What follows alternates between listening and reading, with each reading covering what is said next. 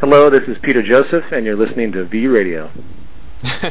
Well, as odd as it is to listen to Peter introduce the show on a recording, as well as the fact that he's going to be on today, welcome to this edition of V Radio. If this is your first time tuning into V Radio, please check out my website, v-or-v-radio.org. There you can find more archives of shows like this one, interviews with documentary filmmakers, politicians, the few good ones, activists, scientists, and all kinds of different great roundtable discussions here on V Radio. Also, obviously, now we're going to be bringing on my guests. So, welcome, Peter, back to V Radio. Hey, Neil. How you doing, everybody? Not too bad at all. It's good to hear from you again. Yeah. So, today, obviously, we're going to be talking about your Culture in Decline project. And what I wanted to ask, first of all, was what made you decide to do this? Well, basically, I'm not going to be doing documentary films for quite a while, and the new film series I'm starting, well, which I was hoping to start by now, but given current delays, both financial and with other projects, I haven't been able to do much with it. But I have a new film project that's gestural. It's live action. It's not documentary. And I wanted to find a way to keep the documentary concept and keep the documentary importance, the gesture of documentaries, and how they're able to bring things home very rapidly as opposed to the other gesture I'm going for with the new series. So since I've closed the Zeitgeist film series as a trilogy, and again, I'm not going to be doing documentary, at least not in a traditional sense anymore, at least for a while, Culture in Decline is my way of continuing the style in a different gesture, of course, since it's designed to be pseudo-satirical, but to keep hitting important points, cultural, both temporal and historical, and keep that feel going without having to make more documentaries in and of themselves. All right, excellent. I definitely like the first episode. I mean, I guess maybe you could comment a little bit on what made you decide to do this rather than working on Beyond the Pale. Well, just to clarify, Beyond the Pale, and unfortunately I've been a little lazy with this because I know people are expecting Beyond the Pale. Originally, Beyond the Pale was going to be titled Beyond the Pale. It's actually not. There's a whole new series coming in, and I'm going to be updating all the websites soon. So the new series, which I'm not going to announce yet, is much more complex than anything I've done before.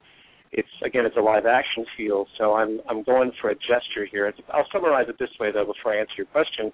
Essentially, all the gestural elements you saw with Zeitgeist, the movie addendum, and moving forward from the guy with the suitcase to the woman with the tear to the big multi-consciousness rotating color spectrum eyeball and all that stuff that just came into those works over time that became signature elements. I'm ripping all of those ideas out, not explicitly, but the gesture of the ideas, and I'm making an entire film series based on this. And that's where I am with that. It's enormously complex with the way I want to do it and its originality and the actors I'm choosing to be a part of it.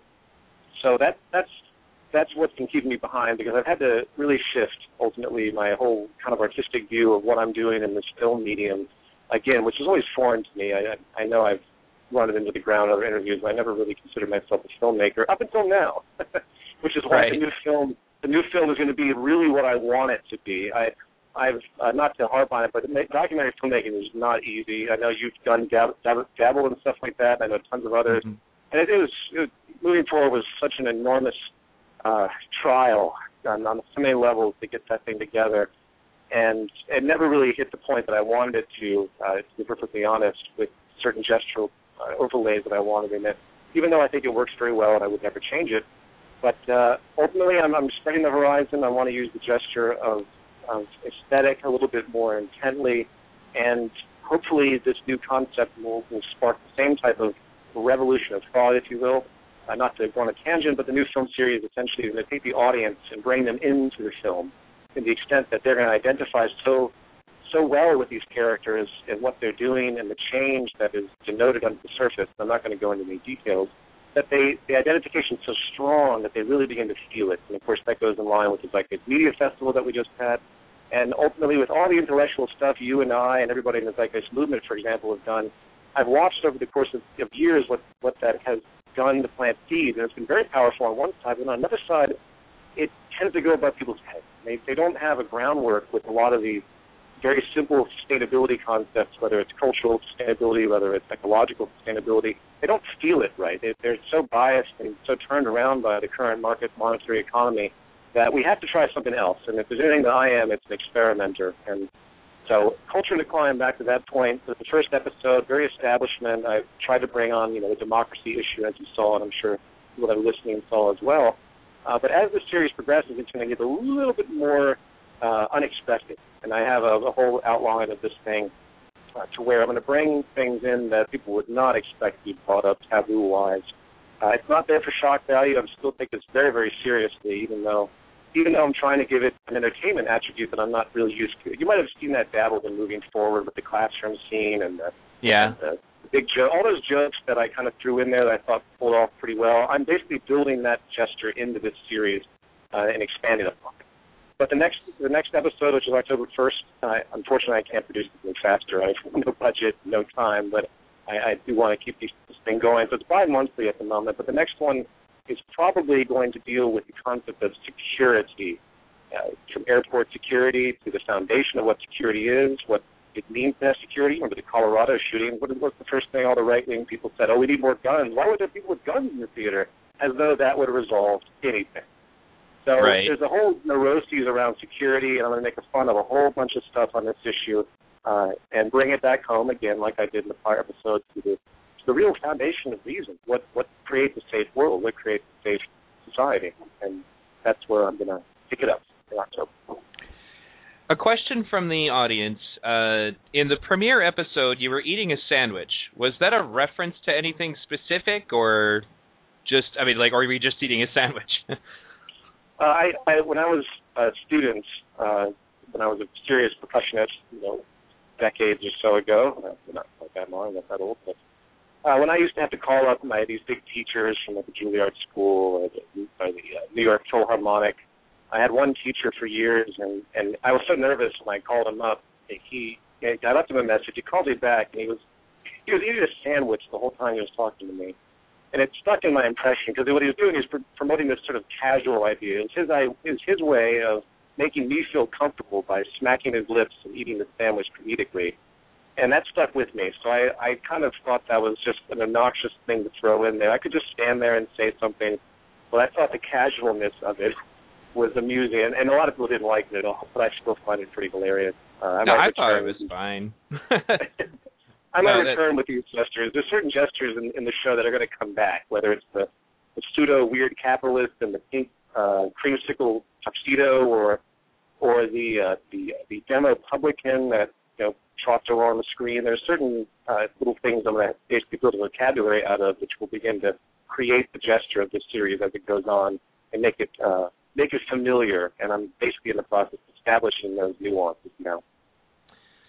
Another question from the audience. Are you going to do an episode on advertisement and consumerism? Of course. How could I not? In fact, that was the battle for the next show. I was going to originally go for advertising, but I realized I wanted to take a larger context with it and go after vanity too. Because part of this show is not just pointing out problems that are happening structurally from the sort of top-down influence. It's also the gullibility of the public. And as much as I don't condemn people for what they believe per se, there is always an element where if you can get under their skin just enough, you can make them realize how foolish they've been.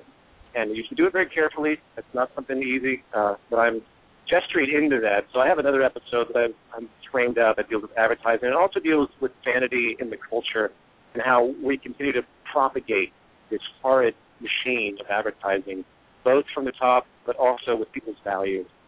So I'll leave it at that. And I totally understand that. I mean, a lot of my values changed when I became involved with this movement, and it's one of the reasons why sometimes, I got a fellow named Jacob Spiney on my Facebook group that I've been debating with. He's very, very polite. He's not condescending like most free market people are, and I just keep having to try to emphasize with him how much easier it'll be to produce things that we need if we don't have things like fashion and all of that, making the quote-unquote calculation problem more complex.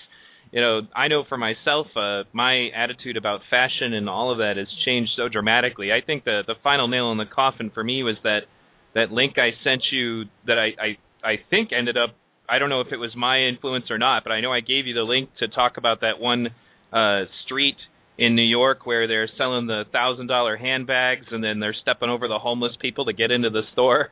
That was just like the final nail in the coffin for me. I was like, all right, screw fashion. And that's go ahead. I was just going to comment that the evidence that fashion is arbitrary, it's very clear just from the historical perspective. When you just look at what people have done historically. And if you remember, America was founded on kind of a sort of a pseudo-Puritan foundation. It was based on being conservative, but it wasn't until, and you know this very well, I know you've commented on it, it wasn't until kind of pre-post World War II that the whole consumption culture really took hold, and you can easily track it, where suddenly people's performance became less important than the appearance of their performance and what they wear. It's unfortunate neuroses, but purely cultural, and I think it can be turned around. So you're going back to the economic calculation problem of this assumption that humanity has infinite wants, and therefore you can't possibly find a rational way to organize things without the price mechanism. I could go on a long tangent about how farcical that really is, but mainly because of the fact that it's based on a very limited historical perspective, with that absolutely absent of any type of advanced psychological analysis with respect, or I should say sociological analysis, with respect to cultural change. And I think you know that well. No, for sure. And that's, I mentioned that actually in my Z-Day presentation. There's so much about history that people don't know, but especially the whole issue of Edward Bernays and the work they did to make us into a consumerist culture, essentially like the evil side of social engineering. Absolutely. Another question here is, how many episodes do you think you're going to do, or is this just going to be kind of a regular project for the foreseeable future? Well, unless something happens and there's a break of time and I can speed the process up, it's going to be bi-monthly, which means once every 2 months, and so that means one season, if you will be 6 episodes. And I see no reason to put an end date on it. I'm just going to keep doing it as long as I have subject matter, as long as I have time, and see how it unfolds.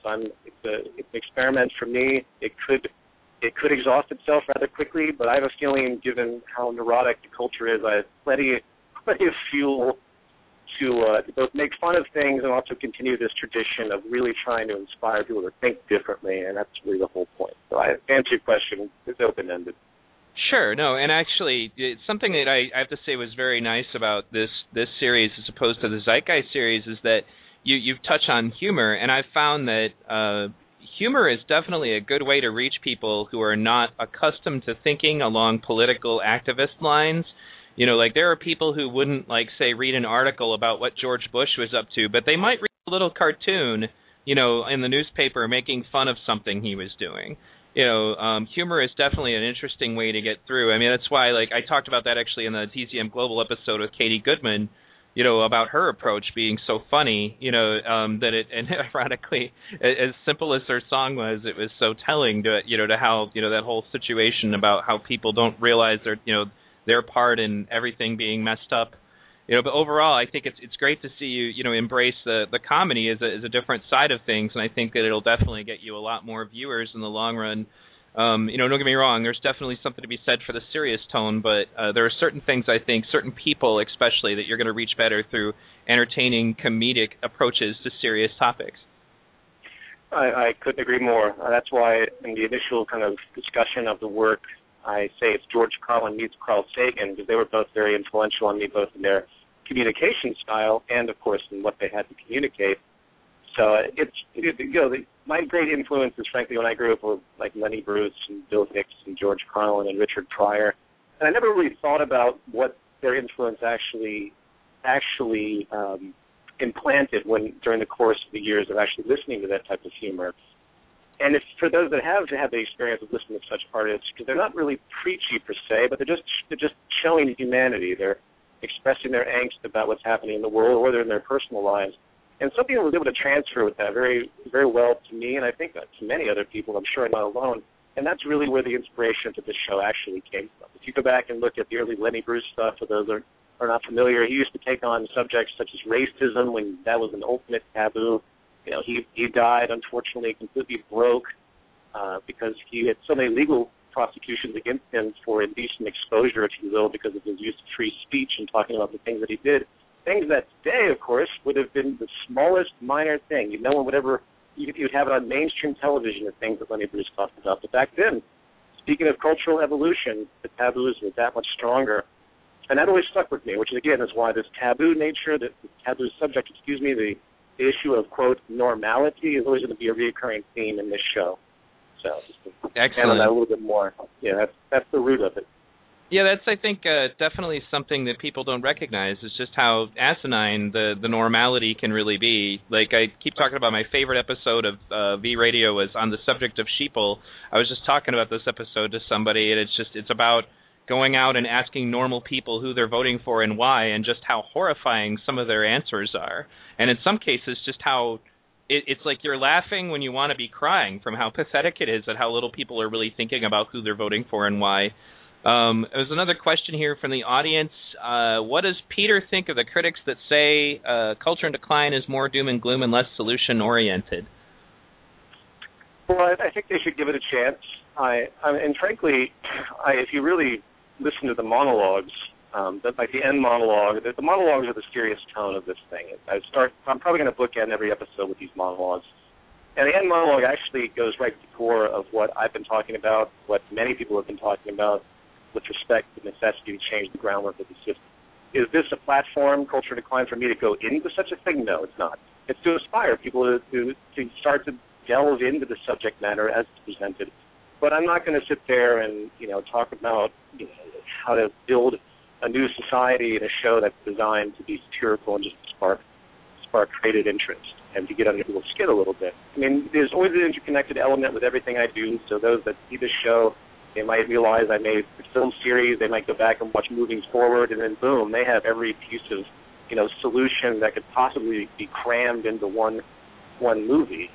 So I think people should relax a little bit, realize that I'm trying to go for different angles here. And it's the same thing with the media festival that we just had. People say, well, what's the media festival? That's not about change, really. Where are the blueprints? They don't seem to understand that if we really want to inspire change, you have to take into account the various levels that everyone's at. Everyone's on different levels here in culture, and you can't just be intellectual with most of them. You have to start to inspire them to want to learn for themselves and expand their understanding. And that's exactly, if there's anything I do as an individual, it's that. That's what I consider to be the artistry of what I do, whether it's writing lectures, whether it's doing the show, whether it's doing new films, whether it's participating in the media festival, whether it's performing my own performance art and all the other stuff. This is sort of the way I think about it. Some might disagree, but this is what I'm going to do. And if people don't like it, well, they're going to have to deal with it. There are other documentary filmmakers that have kind of moved to the let's make a series of short film format, like the Rethink Afghanistan series made by the same guy who made Outfoxed and a bunch of other really great documentaries is an example. He makes little 15-minute shorts now because the problem is forever evolving, so it almost makes more sense to make more small videos than spend a whole year talking about something and then, in many cases have a lot of information perhaps in your documentary that's not even relevant later. Now, exactly. There's another great question. What do you think that the metacognition in your current series is something that people will pick up on? I'm sorry, did you say metacognition? Yeah, that's the word I saw. Yeah, metacognition, the thinking approach behind Culture in Decline. Fancy way to think about it. I would say that, again, it's an appeal to a completely different audience. It's an attempt to isolate, bracket in, and a certain number of people that really wouldn't have the patience, for example, to watch the films or to review lots of lectures or to read things that they really should be reading if they're interested in social change. So, there's, again, it's one of many different angles of it. I'm sorry, Neil, I'm getting a weird under my end. If it comes down to it, we'll just have you disconnect and reconnect. It's just as easy as recalling. But so far, it sounds okay over here. There have been some complaints in the audience, but there have also been people who say it sounds fine, so it might just be a Blog Talk thing, because you sound fine when I'm talking to you. But yeah, in any case, let me see. Will there be an episode concerning the psychology and sociology of being an activist? Well, let me see if he got disconnected. Oh, yep, he did. He'll have to call back in. thanks everybody for tuning in. We've got another 25 minutes or so left on this show, and I think that's probably okay. Yep. Call back in. Sorry about the brief station identification. You are listening to V Radio. If this is your first time listening to V Radio, please visit my website, v-or-radio.org. There you can listen to more shows just like this one, or check out my must-see TV list of free documentaries to watch on the internet that are pertinent to all activism. That's me stalling for a moment while I try to figure out how to add him. But in the meantime, folks, I've got upcoming shows coming up and also some that you may not have listened to yet. Be sure to check out the archives. I've had some stuff I had to upload recently, including the Katie Goodman episode that seems to be very popular both on V Radio and TZM Global. And he still hasn't tried. Let me try this.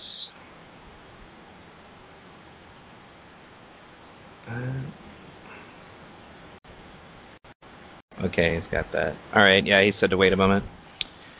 In the meantime, last month we had a lot of great shows, so be sure to go back and check out the archives for that as well. I had Zahar Vardi, an Israeli activist, really awesome show, not to mention the filmmaker for The End of Poverty, and here we go. There we go. Welcome back. Hey, sorry about that. I think that was on my end. It was very strange noise, and then I had a hard time even connecting back for a second. But excellent. All right, where were we? So okay, we were talking about. Let me see. Will you be invite? Oh, actually, no. There was a good one up here. In most of the Zeitgeist films, you were not really featured in the video. What made you decide to make that the leap to actually put turn the camera on yourself and making that part of your presentation? Well, I would normally have been terrified to do something like that. It's definitely not in my character. But ever since I started to do lectures for the movement, and over the course of the past, 3 years, I've had an enormous number of talks in public. That again, that was never anything that I did. I did performance stuff before. I never gave speeches, and of course, was terrified to do so. Something just clicked. I was like, okay, I'm used to talking in front of cameras. I'm used to talking in front of people. I'm gonna go ahead and do this as the kind of Carl Sagan-esque style. I mean, I knew I needed somebody to be there. There had to have been, given the nature of the show, it's sort of a pseudo news show too, where I go out and talk to people. I just made the leap, and believe me, it was not an easy decision to make. But I'm getting more comfortable as I go along. That's excellent. Now, let me see. There was another one here. Do you plan on featuring any other Zeitgeist Movement members in any future episodes? Well, this isn't really a Zeitgeist Movement work. I mean, this is going to work on multiple levels. The movement and everything that we're a part of is always behind it, specifically the train of thought, not necessarily the institutions. But obviously, I make that that parody joke referring to the movement as a satanic death cult, but it goes within the territory, and of course I want people to learn about the movement invariably. But I don't know. It really depends on how the show expands. I'm pretty much not going to have a bias for the show. It's not there to preach any institution or anything. I showed Jock's book. People need to read that. I point out Buckminster Fuller. I talk about Charles Mackay. I'm planting seeds in the series. Honestly, I can't imagine that I would go full throttle with, say, a Zeitgeist Movement element that's completely built into the show, because it's really not what the show's about, just like I wouldn't go straight into Occupy or anything else. But it's always the overlay. When people watch this, I want them to get the feeling that this is something that isn't imposing upon them.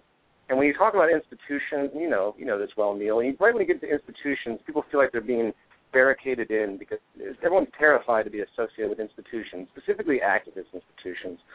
And again, I don't believe in institutions in many ways, so it's all about the train of thought, and I'm just planting this seed in the show. So to answer your question, if I bring on people in that context, it's a possibility, but probably not. Okay. There's another question here. It's kind of long, so I'm going to ask the person if they can trunctuate it, but otherwise, somebody's asking why the pink suit? The pink suit I got years ago for an event. It was all a big joke. And then in the course of making it, I realized that it would be kind of amusing during that joke section where I do the whole taboo rejection anything with the communist or the conspiracy theorist or the utopianist. And I just realized that it would be hilarious to make this new pseudo-capitalist character. And again, back to my vocabulary, I'm going to be returning with that character as the show goes on. He's sort of the antithesis. He's the arrogant manifestation. That's why I had that little pre-monologue at the very end, chastising the viewer for supporting the very systems that oppress them. So the suit itself is just hilarious, and I thought it'd be a fun thing to throw in there. No, that's really cool then, is you kind of have like multiple characters for yourself within the storyline that people can look out for. I really like that. Yeah. Now, people are asking, have you reached out to Joe Rogan to possibly promote Culture in Decline on his podcast? I haven't asked him to promote it, but he did post it. There was initial links that happened. He was aware of it. And, I imagine I'll probably go back on his show at some point, but he was very supportive of it, and the communication I had is a quote by him on the main site, if people didn't see that. Very supportive. So if you go to cultureindecline.com, you can see a series of quotes by all comedians, interestingly enough, socially conscious comedians. So, I'll be in touch with Joe.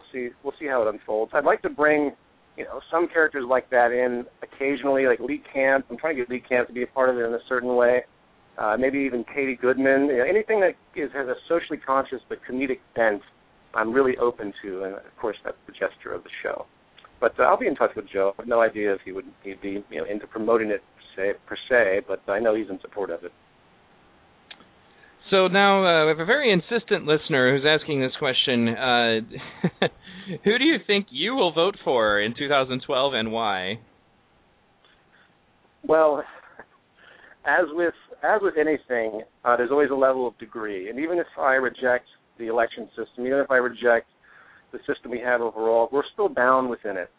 And given the two choices, Obama and, I suspect Romney, I have no idea. I mean, I would write in a vote for Ron Paul just to make a poetic gesture, but there's a caveat to that, because there's plenty of things that Paul talks about that are not logical, that don't make any sense, but at least he's doing the best. He is the best, of all of them that are there. He's just radical enough to see the inherent fallibility of certain U.S. practices and how they have to be shut down.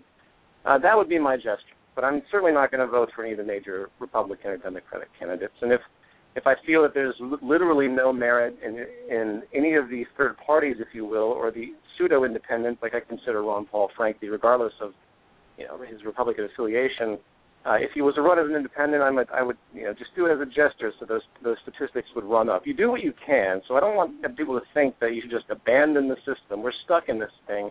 We have to do what we can to improve it within the order, but we have to remember that it's going to take a much broader, out-of-the-box change to really affect things. So. No, for sure. That's. I figured it was actually going to be something like that. Now, my next question.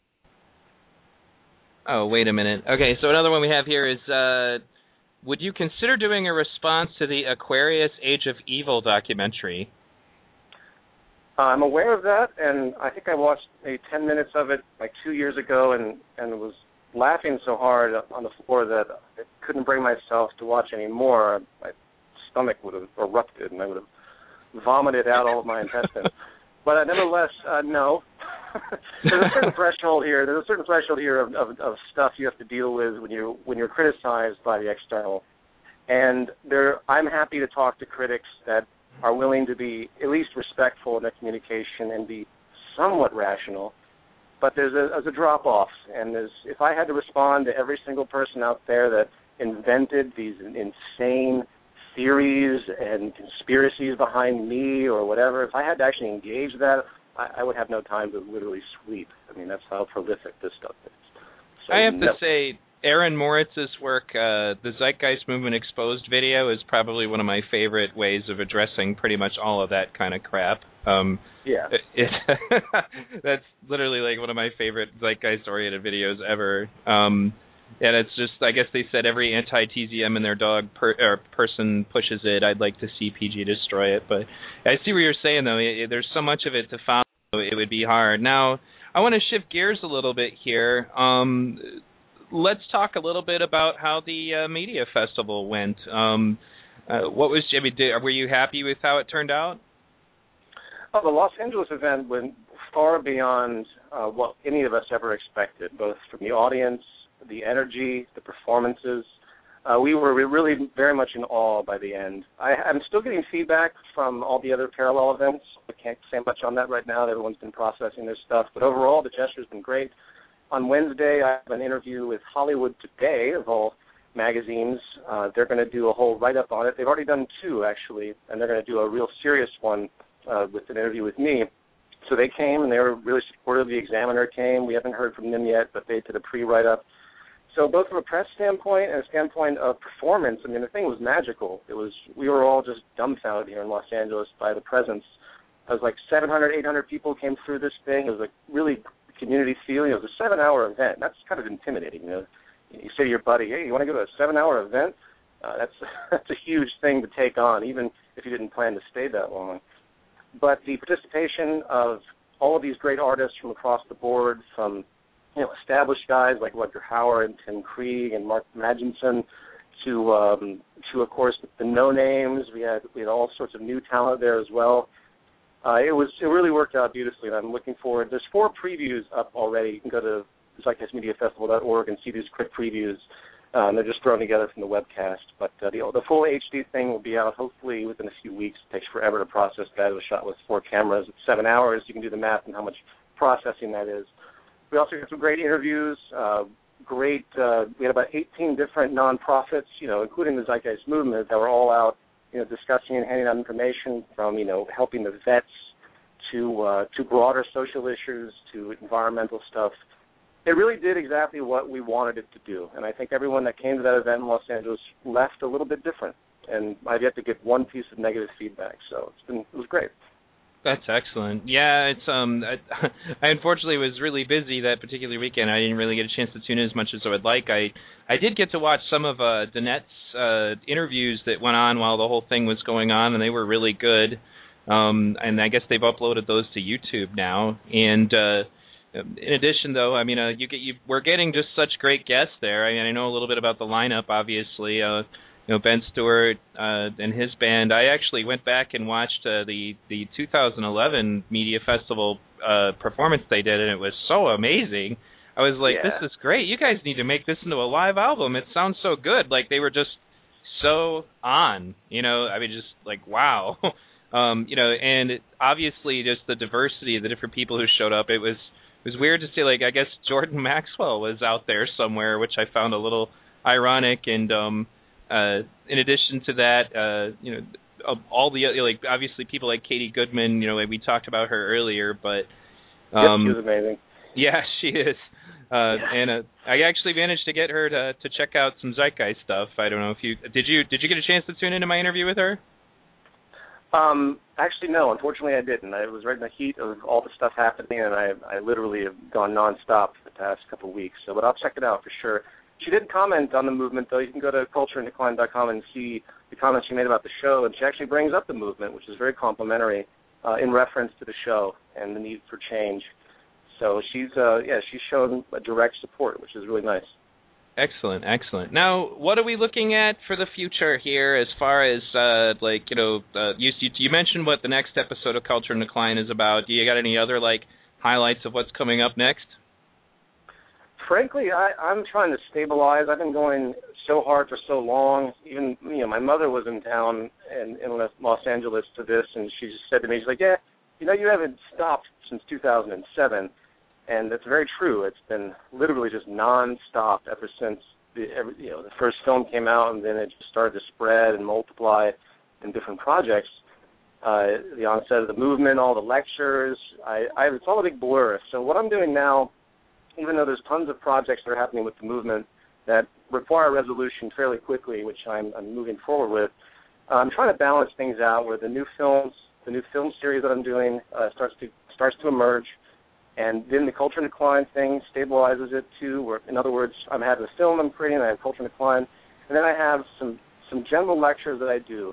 So I'm trying to get over a hump, is what I'm trying to say, with all these backed up projects. I'm not going to take anything else on until I finish all this other stuff over the course of the next, say, 2 months, and then I'm hoping to find some, decent mental and physical health. Because, frankly, I don't know if people that know me know this very well, but I'm constantly in a horrid state of health. It's really bad. I feel like I'm 60 years old and I'm in my mid-30s. So I have to do something personally. I just say that as an aside. But there's tons of other things that are, the Global Redesign Institute is a monstrous project that I've been talking with a lot of people about that want to get involved. That's going to be a defining project of the movement.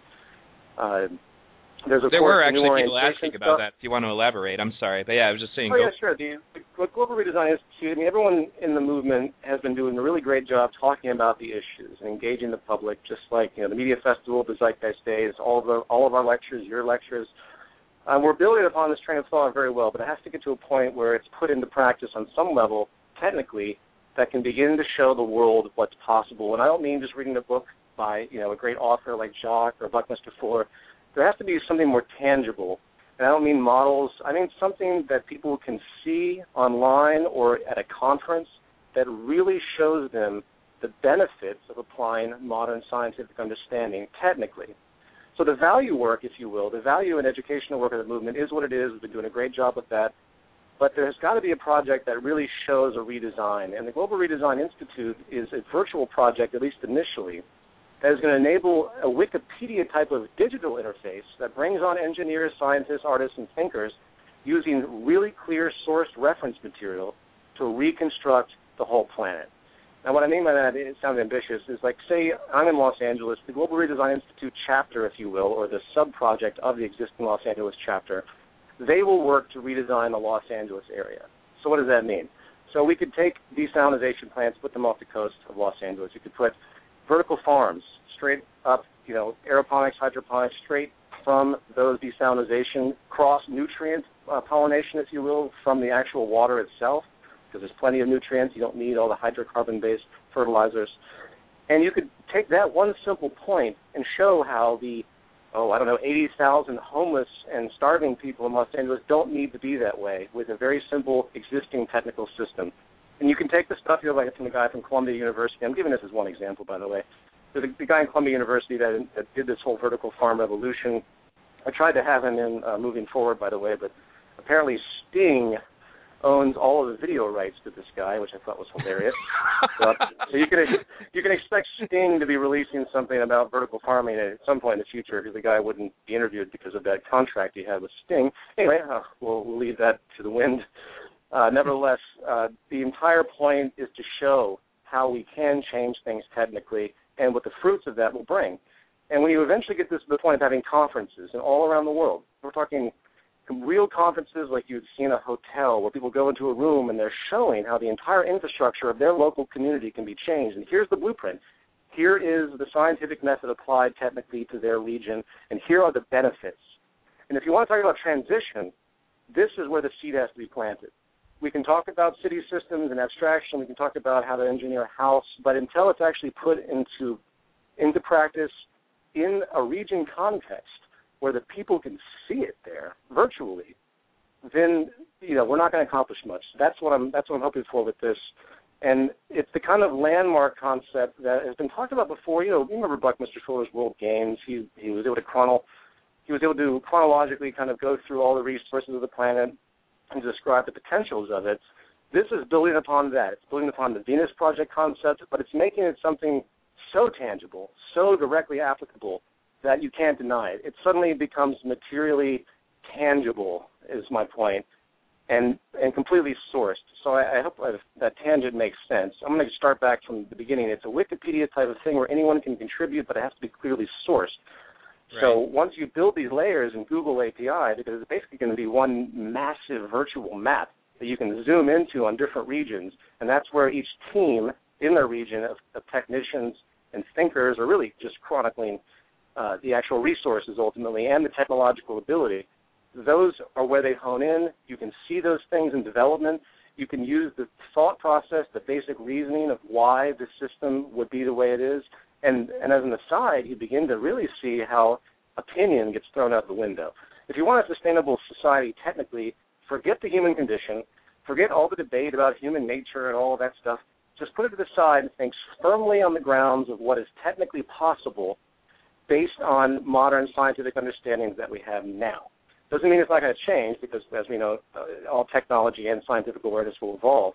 But this is a groundbreaking type of thing that the world desperately needs to start to consider if we want to start to resolve things technically and really resolve the major problems that we're faced with at this time. So I'll stop my tangent there. As you can tell, I could go on and on about the different permutations of it, and it can be a very simple project or it could be a very, very, very complex project.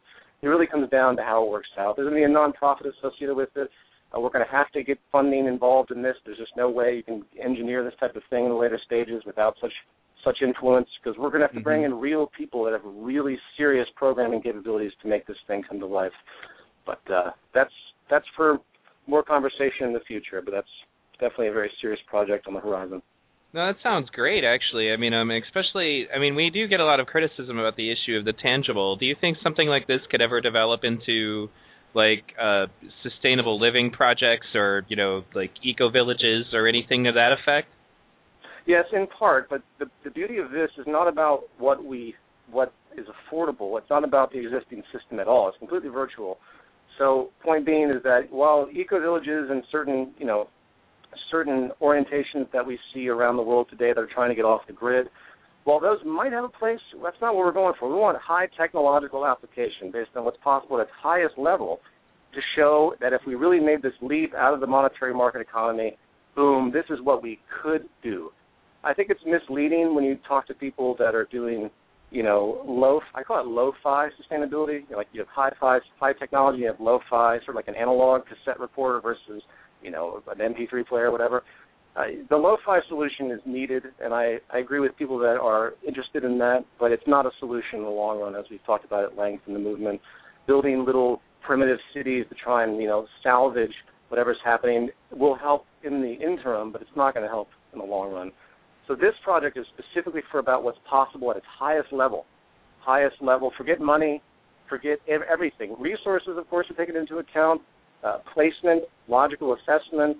Where would you design, for example, a factory? So if we wanted to produce, going back to the food example, why do we have globalization where we have all this stuff being transported all over the world? It's a huge waste of everything when you could easily line this stuff up beautifully, region by region. Just as an aside, because I'm on this tangent, people will always talk about us as a globalist kind of institution, right? Because you want to respect the global symbiosis of the Earth system and the natural law system. And as I pointed out in that World Summit lecture I gave recently, the only possible level of sustainability that can be called sustainable is the level that takes into account the most grand system perceivable or relevant. So, the Earth system is probably the most relevant layer there. We don't need to go all the way out to the Milky Way, but we do need the Earth system and its tangible understanding of it for us to think about things on the level of true sustainability. So, with that understood, the Global Redesign Institute is going to take that entire approach, and it will be a global thing, but it will also be local. So, getting off the grid as an individual house has its merit. You're respecting the symbiosis because you have all this energy around. Eventually you'll get cities off the grid. The cities will be off the grid because they don't need to be connected as far as their production and distribution, at least on the basic level for sustainability of the society in that region. Again, it gets very complicated because you keep going outward, you realize how interdependent things are, but it's a lot less global-oriented than people realize on the sense of structure. So you don't need, like, one electrical system that goes over the entire globe. You know what I'm saying, Neil? I'm trying to feed into a lot of the fears that I always hear about from people who they think that a global resource-based economy is one big, web of interconnected thing that you can't possibly escape from, and there's no independence. The great real revelation of modern technological ability is that almost everything can be independent in its own right if it respects the larger symbiosis of natural law. Just like you have solar panels on your house, you don't need to be connected to a grid. Right. So you're respecting the natural causality and it's the law of sustainability, if you want to give it a term, that says this is the most efficient process for this structure to be utilized, less negative retroactions, all those sustainability factors that come into play. But anyway, that's for a larger conversation. It actually reminds me of something Brandy Hume had to say in one of her videos when somebody was discussing, the possibility of some elite or whatever taking over the RBE system And she did something really humorous and, basically just like, shows like the cities and all that, and then you hear somebody speaking in a loudspeaker says, just so you know, we could turn off all of your blah, blah, blah, but we won't because you already have all the knowledge to take care of yourselves. So all we will do is play really annoying music over the loudspeaker. Just to kind of point out that, I honestly feel that the best protection against fascism or any level of control is education and critical thinking. And that's actually something that, I argue with capitalists about frequently. I was like, there's still a system for an elite to control capitalism. If anything, especially if you completely liberate it to a free market, it's easier. It's not harder, and it's hard to get them to admit to that, obviously, but overall, it's an ongoing argument that I think in some cases some of these people are so dogmatic you're never going to get through to them, and that's what I've had to tell people sometimes. But in any case, this has been an awesome... Go ahead. I was just going to make one more comment on that issue that people fear of control. They're not taking into account the process. And if you really were thinking sustainably, and especially with what's emerged with respect to neighborhood sustainability, what does that mean? You have energy, you have water, you have access to food. All of that can be localized very, very efficiently with modern technology. You don't need a lot of the overlays of control.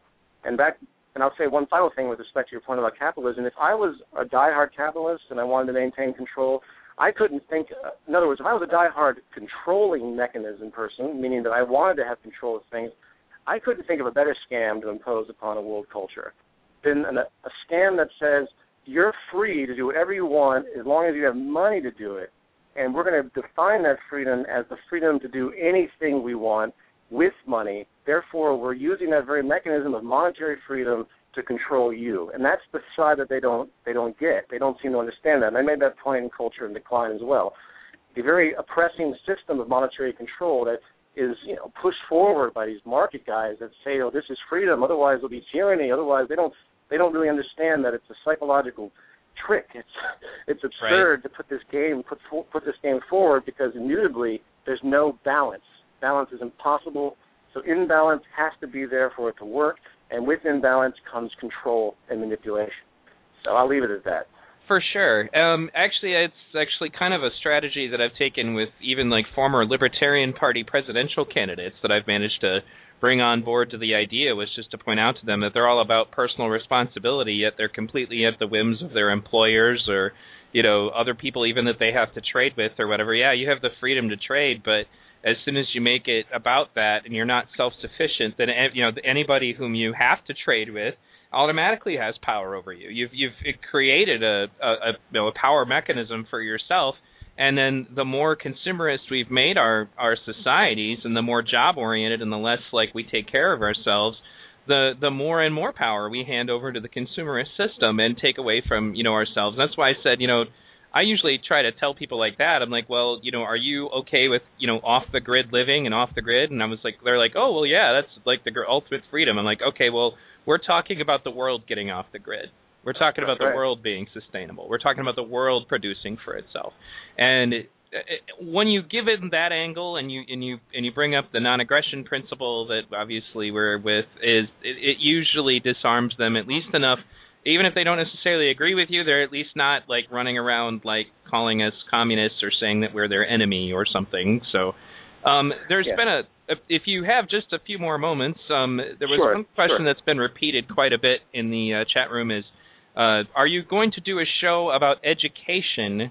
And have you considered the possibility, have you ever looked at the possibility of any kind of media for children to help teach them these ideas? Oh, interesting. As far as Culture in Decline, education definitely on the list, and there's naturally a massive spectrum that can be discussed, specifically when it comes to conditioning, because most education really isn't education. It's just it's a placating process to groom the human being to take the system, sort of like the Matrix, if you will. So, on that level, absolutely, I want to do a lot of stuff on that. As far as a project like, targeting kids, I think, TZM Education and James Phillips has done the best work on that level, even though I know it hasn't been as publicized. it would be great if people would come out and make very simple, digestible, grade school style books about this type of idea, because frankly, they get it faster than anybody else. I've never had a faster conversation than talking to, say, a 10-year-old that understands, because they're not groomed and so polluted by the system. They haven't been forced into the market economy yet, and they really understand these fundamental 1 + 1 = 2 sustainability practices like that. So that's something that would be wonderful. I haven't thought about that specifically, but anyone out there that wants to try that would be incredible. So I can't do everything, but I would certainly urge anyone out there to make children's books. That would be amazing. Or make like a Mr. Rogers type show that dealt with those issues specifically for kids.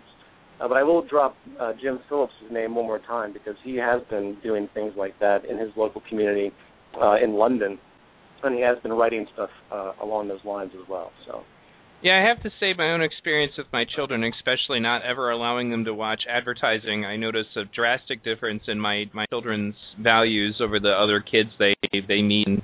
Like when a child flips out about not getting a specific item that they've seen advertised, my daughter will look at them like they need to go to a mental hospital. Like, what's the matter with you? Like it's so crazy to her. And it takes a big step, honestly, about you want to know how to educate your kids. Pay close attention to what not to let them be educated into. Don't let them watch commercials. Don't let them. It's like Consuming Kids is a great movie about that. I don't know if you've seen it, but no. Yeah, Consuming Kids is about advertising targeted at children, and it is utterly terrifying. I mean, they're even putting devices on kids' heads, not in their heads, but on their heads to watch brain reactions to certain colors and to certain sounds. And I mean, when they're finished, they could brainwash a child to like anything. And you can tell that it's a really hollow thing, because you give the child the item and they're interested for about 10 minutes, and then they go right back to being bored and doing whatever they would do otherwise, so that you've basically just kind of been nag-factored into buying a product. But thank you very much for being on as long as you have, Peter. I know we went a little over just because I wanted to make sure you had a chance to finish about that other thing that I was not aware of, that other project you were working on. And thanks for being on. And, my pleasure. As you know, I can just keep rambling, but it's a good thing you cut me off, frankly, because I do a lot of other things I need to do. But otherwise, I would probably just keep rambling with you. But no, thanks, Neil. I appreciate you having me on. I'm sorry it took so long. And I'll have, I'm actually going to do the radio show again this Wednesday, or not again, but I haven't done it in a while.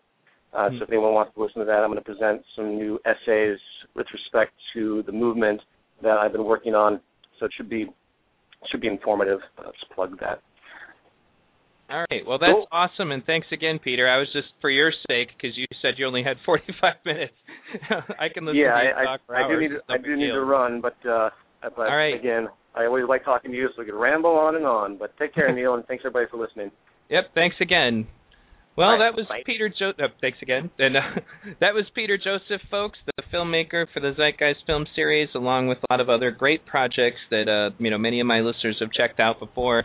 If this is your first time listening to V Radio, please check out my website. I have other interviews with Peter, Ben Stewart, Kymatic and Esoteric Agenda, the filmmakers behind Outfox, Rupert Murdoch's War on Journalism, The End of Poverty. Lots of other great documentary filmmakers have been interviewed here on V Radio, lots of other activists. So check out the website, go to the archives section, and you can check out as many episodes there as you like. It is a listener-supported effort, so if you liked what you heard today, please consider a donation. You can do that on the website by clicking Donate. And thank you for everybody who's tuned in. I will leave you some parting words from the Film Network. Profanity warning. Starring a mad prophet of the airways, Howard Beale.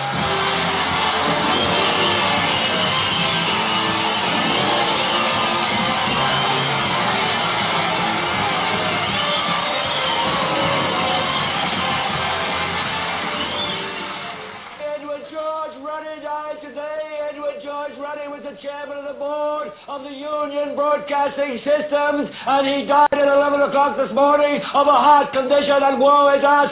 We're in a lot of trouble. So, a rich little man with white hair died. What has that got to do with the price of rice, right?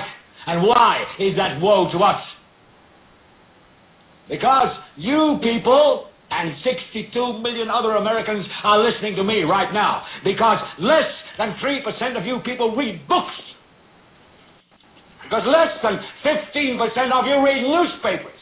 Because the only truth you know is what you get over this tube. Right now, there is an entire generation that never knew anything that didn't come out of this tube. This tube is the gospel, the ultimate revelation.